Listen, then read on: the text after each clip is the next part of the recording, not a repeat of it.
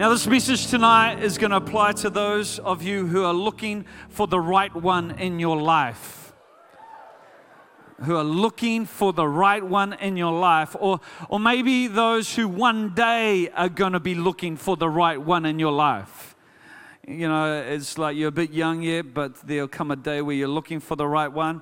Also, I'm hoping it will prepare and help someone else who may be looking. So we're going to arm you to help somebody else who's looking for the right one. And so maybe you're a parent here, maybe you're a friend. I pray this message will arm you, so when the people in your world who are looking for the right one, you'll be able to give them some insight. The question is, do you have the right one? Some of you might be asking. If you're dating, that's a good question. If you're married, you have the right one now. They're the one you got. But how many know there's no pain like relational pain? And I don't know about you, but I'm in favor of bringing back arranged marriages. Some of you are looking reluctantly with me. I don't know whether it's just because I've got 3 daughters and I want to say.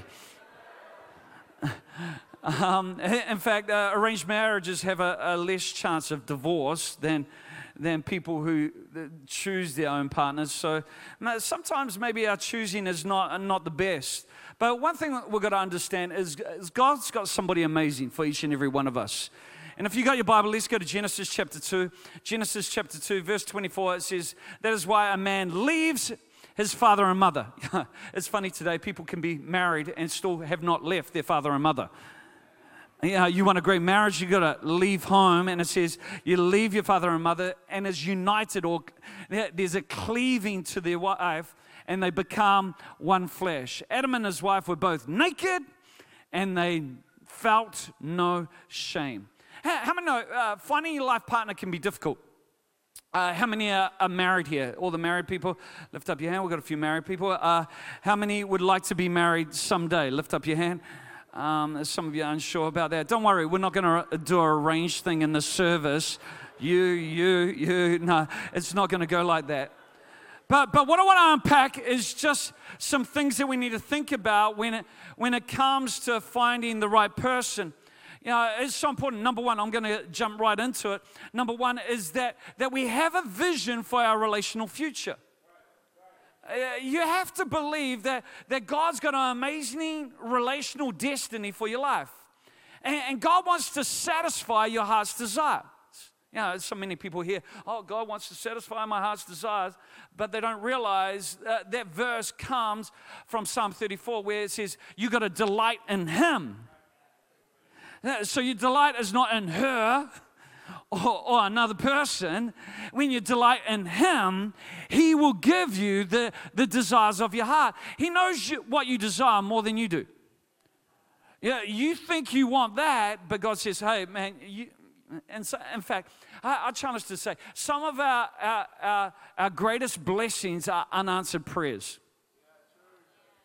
Yeah, for those who are married here, some of you wouldn't be married to the people you're married to if God answered your prayers. Just think about it. God saved you.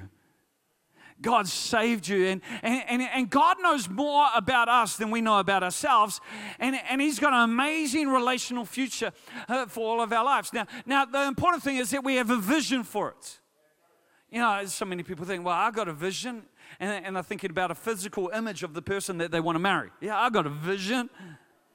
You know, I want to marry this person. You know, it's their height, their size, their color, their ethnicity, their music ability, their cooking prowess. I don't know what's on your list, athleticism. A lot of people have a list. They have a list that they've written down. And how many know you can have all those boxes ticked of that list, but still be miserable and unfulfilled in your relational world? It's like some other dysfunctional human being can make you whole. Think about that. You know, I found when it comes to relationships, the healthier you are, the healthier your relationships will be. In fact, your relationships are never healthier than you, because you're in them. Your relationships will never be better than you. You attract who you are. That's why I say to a lot of young people, I say, hey, go after God. Just go after God. Let your focus be God. And if the person who's interested in you can't keep up with you, here's the deal, they're not worthy of you. It's a good way to filter out people. It's a good way to recognize the one that God's chosen you is just go strong after God. See, one thing I found is people don't tend to have relationship problems. They have problems that they bring into relationships. And the better you are, the fewer problems you're going to have in life. And I just want to clarify right at the start. Some people think singleness is a disease and marriage is a cure. One thing we've got to celebrate is if you're single, celebrate your singleness. Make the most of life. It's not like life starts once you get married. In fact, you can do a whole lot of things as a single person that married people can't do. And we've got to celebrate that and recognize that season in life. And by the way, married people, anyway, we won't go there yet. That was this morning's message. You need to get this morning's message. But so many people, it's almost like their life's on hold until they find that special somebody. But one of the biggest put-offs, I believe, in life is somebody who's too desperate. How many know desperation will repel people faster than you think? But on the other side of the continuum, you've got people who are desperate. You're on one side, and then on the other side, you've got people who are so focused that they wouldn't recognize if God was bringing somebody into their world. And it's almost like we're going to live somewhere in the middle. Don't be too desperate. Recognize, you don't need to put your life on hold just because you're single, and your life doesn't start once you get married. Come on, God wants to do something great in your life today. But on the other side, if God brings somebody into your world, don't be so focused that you miss it, that you don't recognize it. I've been talking about in this series the difference between covenant and consumer, and I believe this helps when it comes to us understanding what God has for our relational future, because many of us want covenant, but we settle for consumer relationships. And I'm trying to give some definition around this because many people hear the word covenant and they don't understand what it means. They think, oh, well, it's just a contract. Yeah, it implies that, but it's so much more than that. People say, oh, can you give me an up-to-date word? No, I can't. Because covenant is not just a word, it's a category of thought. And there's no other word that I can give you that conveys this category of thought. And covenant is what creates relationship. As I said this morning, it's far more loving and intimate than a legal relationship. But it's far more binding and enduring than an emotional relationship. A covenant is more intimate and loving because it is legal. And just to go over some ground, consumer relationships, in a consumer relationship, you relate to the vendor based on them providing something for you. And the moment they don't deliver it at the right price or don't deliver the right product, you say, hey, I'm going somewhere else to have my needs met. And so a consumer relationship is based on my needs being met. In other words, you adjust to me, otherwise I'm out of here. It means that my needs are more important than the relationship. Well, I just need to be happy. Yeah, well, that's surface. You're not going to have a deep relationship if it's just based on your happiness. And a consumer relationship says, if my needs can be met somewhere else, I'll then go there. But a covenant relationship is exactly the opposite. See, a consumer relationship says, you adjust to me or I'm out of here. A covenant relationship says, I'll adjust to you because I've made a promise. The relationship is more important than my needs. My needs are less important than the sustenance of this relationship. I was talking, when you have that, how many know you have a zone of security where you can be yourself? In consumer relationships, you always have to put up masks. There's always marketing going on. You're selling yourself.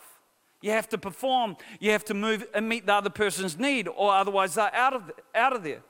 But in a covenant, you've got a zone of safety where you can be yourself. You can get rid of the mask and you can reveal your insecurities, you can stop spinning, and you can stop marketing. It's like what you've got to understand. That's why God says when it comes to sex, sex is not a consumer good, it's a covenant good.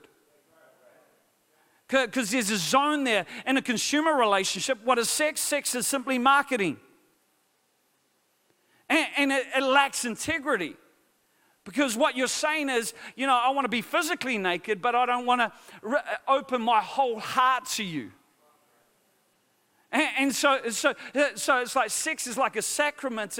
It's an outward sign of an intimacy that you carry internally. And it's like, you want whole life. You want physical nakedness, but you don't want whole life nakedness.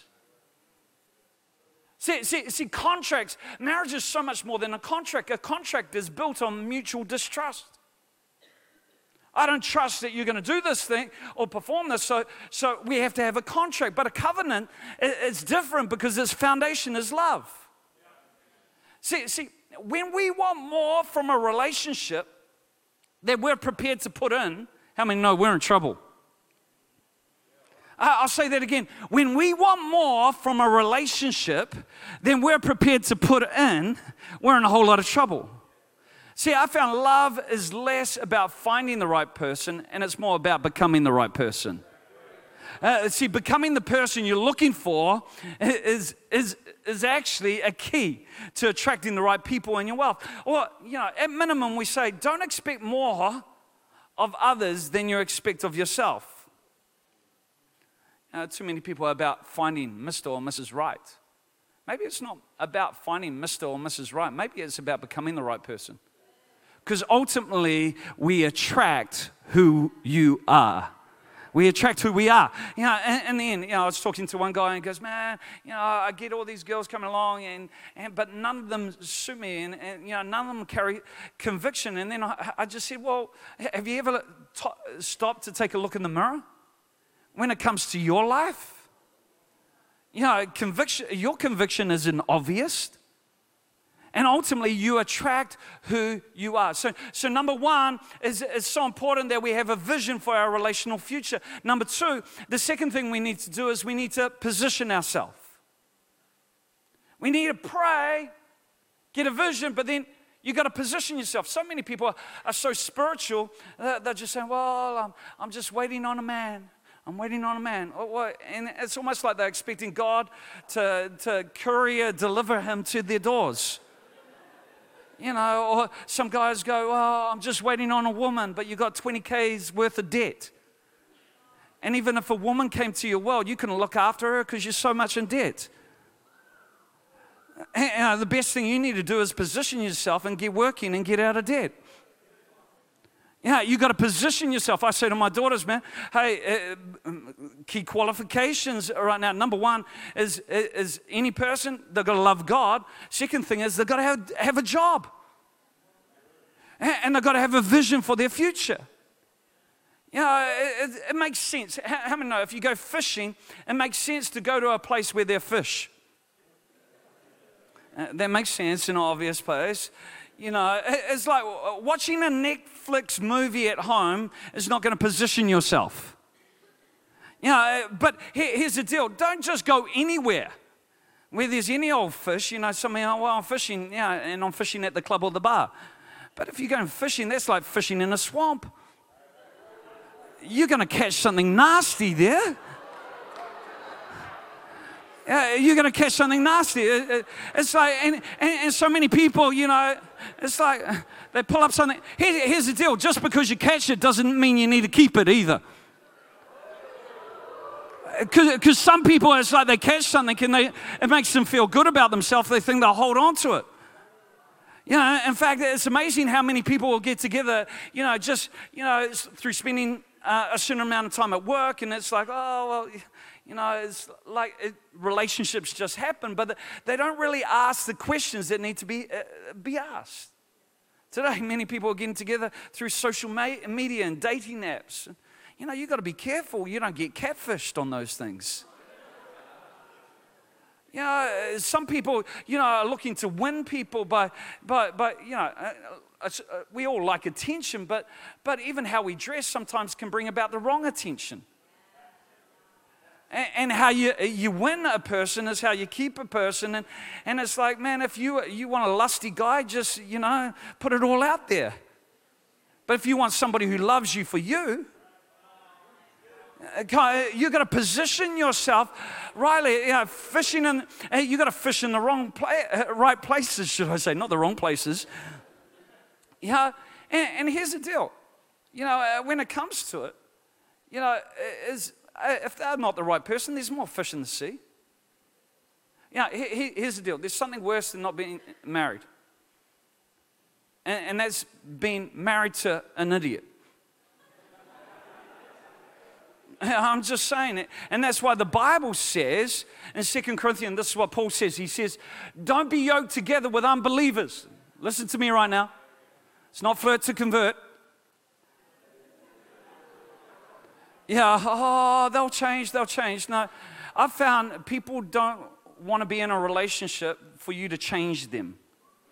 They don't want you to fix them. They want to be loved. And so it lacks integrity. Well, I'll just get them along and, we'll change them. No, don't be yoked together with unbelievers. For what do righteousness and wickedness have in common?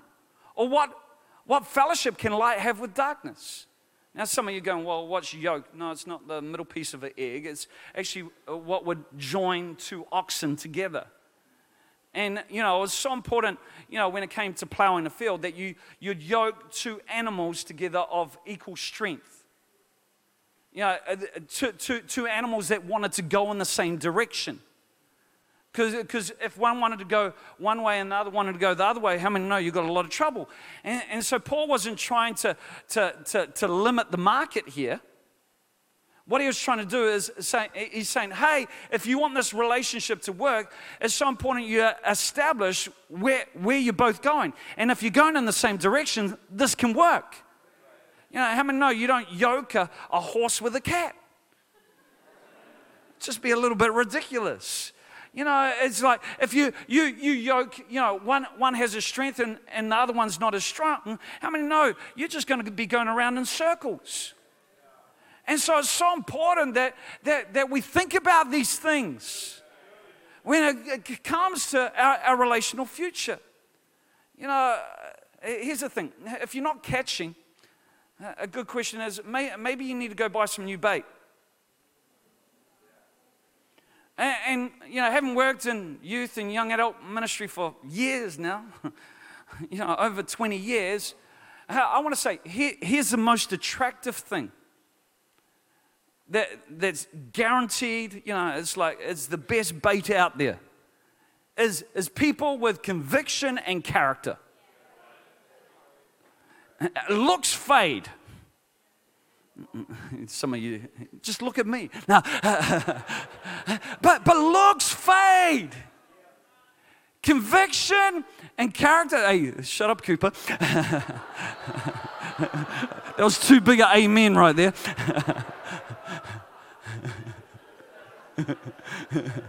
You'll have your day.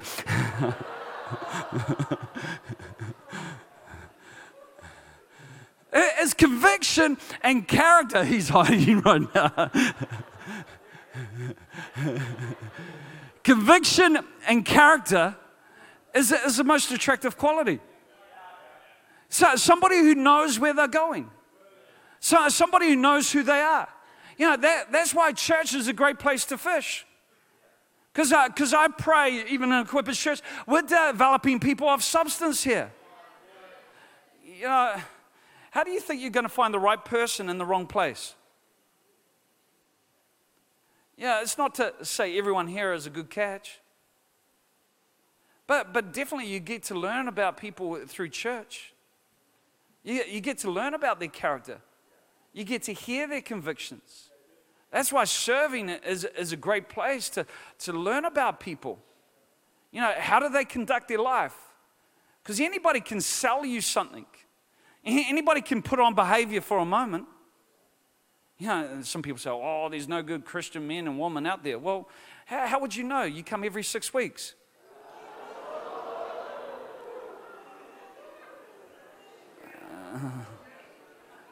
How would you know that?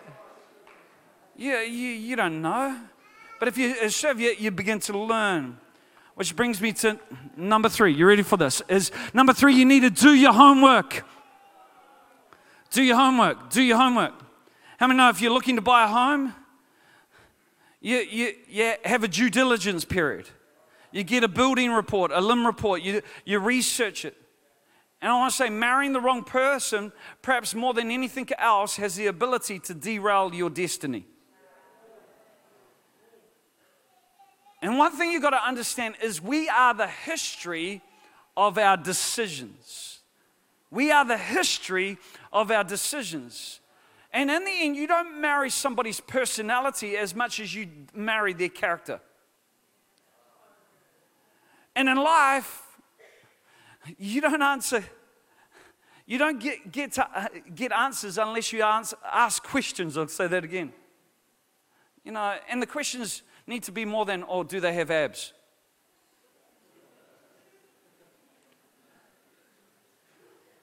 Some of you go, that's really important. That's really, really important. It's like, here's some questions that are good to ask, okay? It's number 1, who do they look up to? Who does that person look up to? Whose voice do they respect and trust? Because whoever they look to is ultimately who they become. Another question would be, what is their daily routine like? What's their daily routine? Are they lazy? Another question is, who are their friends? Because you are the average of the 5 people you spend the most time with. See, people can put on behavior to get what they want. And it's not hard to do that for 6 months, a year. And you still don't really know who they really are. Looks are important, yeah. It's important you're attracted to them, but there's got to be more. Looks aren't the primary thing. Oh, but he's cute and he makes me laugh. Are you going to be laughing when he's unemployed? And not leading your family spiritually? I hope he's got some really good jokes when you can't pay the electricity bill. Come on. It's got to be more than that. And people can put on faces. It's like, how many have heard of the expression, oh, they're two-faced? Well, some people aren't two-faced, they're four-faced. They put on faces to get what they want, and then suddenly you go, oh, they're a different person, and they get into a marriage, and I never knew they were like that. I never knew they carried that much debt. I never knew they responded like that to their parents. Faces, just quickly, some things that you need to do your homework on is from the acronym FACES. You need to know about their family background. What values were they brought up with? And what do they now hold on to? Because ultimately, your values are your default setting. And here's the thing, maybe you've been brought up in a dysfunctional home. We all have to some extent. But it's really important that you clarify now, if you haven't already, what values you have in life. Because your values become your default setting. You can put on a behavior, but when the pressure comes on, it's your values that come out of your life. And so you've got to look at family background, and you've got to understand what values did they come from, and what did they hold on to. The A stands for attitude. If somebody's cynical and judgmental and jealous, when it comes to other people, they're always criticizing. Initially, other people will be the target, but soon the bullseye will be on your head.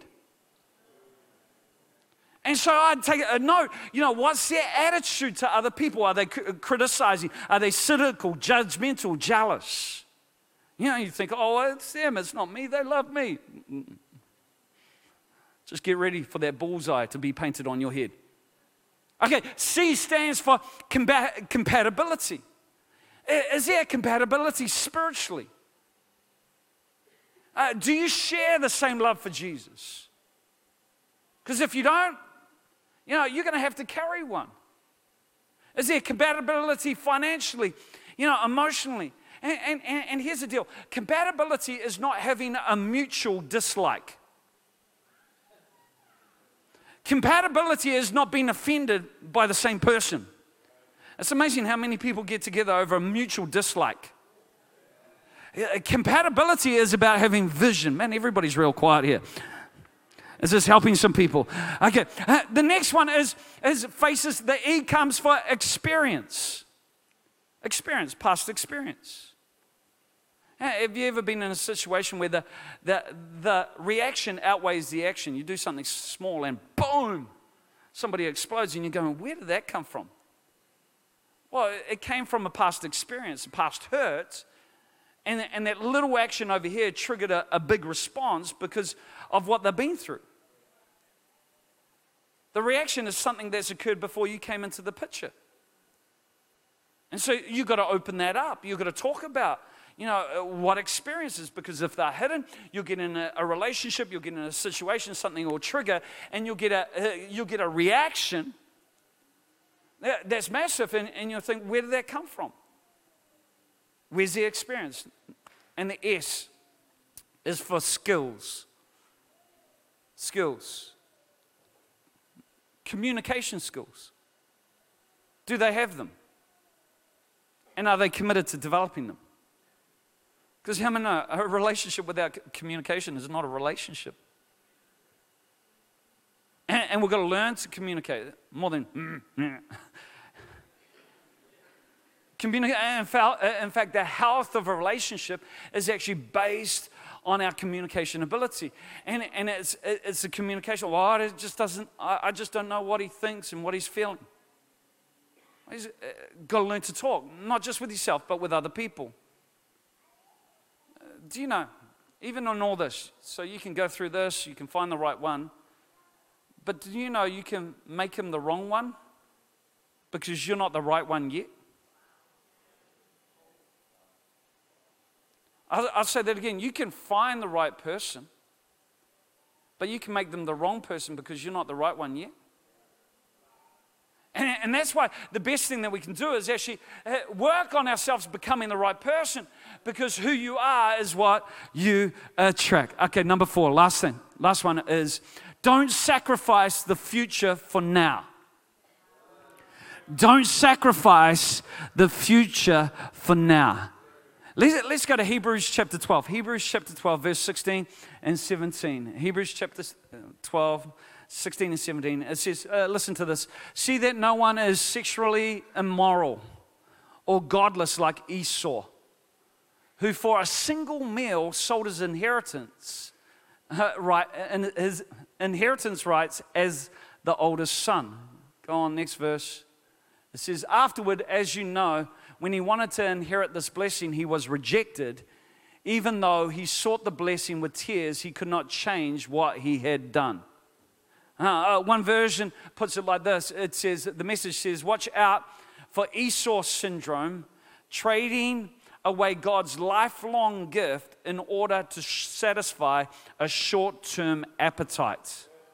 Turn to your neighbor and say, don't be like Esau. What's the writer of Hebrews doing? He's comparing Esau's mindset, who sold his inheritance for lentil stew, his whole inheritance for lentil stew. He's comparing that to somebody who's sexually immoral. See, when you're sexually immoral, you go outside the boundaries God's created, you're selling yourself short on what God, you're in danger of having Esau syndrome, trading away a lifelong gift in order to satisfy a short-term appetite. I talked about the difference between a consumer and a covenant relationship. Sex is a covenant good, not a consumer good. Consumer good is used to keep somebody in a relationship. And it's like, I have needs. I have needs. It's the way I feel good about myself. And so we go out and we try and find somebody to meet that need. Sex is designed to be a covenant good. And it's like, here it is. It's because I made a promise. And as I said, it's a sacrament. It's an external symbol of an invisible reality. It's just saying, and that's where great sex comes from. It's more than just a physical act. Yeah, your spirits are tied together. The world wants to reduce it to just an act. But the Bible talks about how you're joining your spirit with another person's spirit. And in fact, you're joining the place that God should only have with that person. And God's saying, this is why marriage is really important just for marriage. Many people, go out and just sleep around, but what they're doing is they're taking a part of their life and they're giving it to that person. They're leaving it with that person. It's like a rose.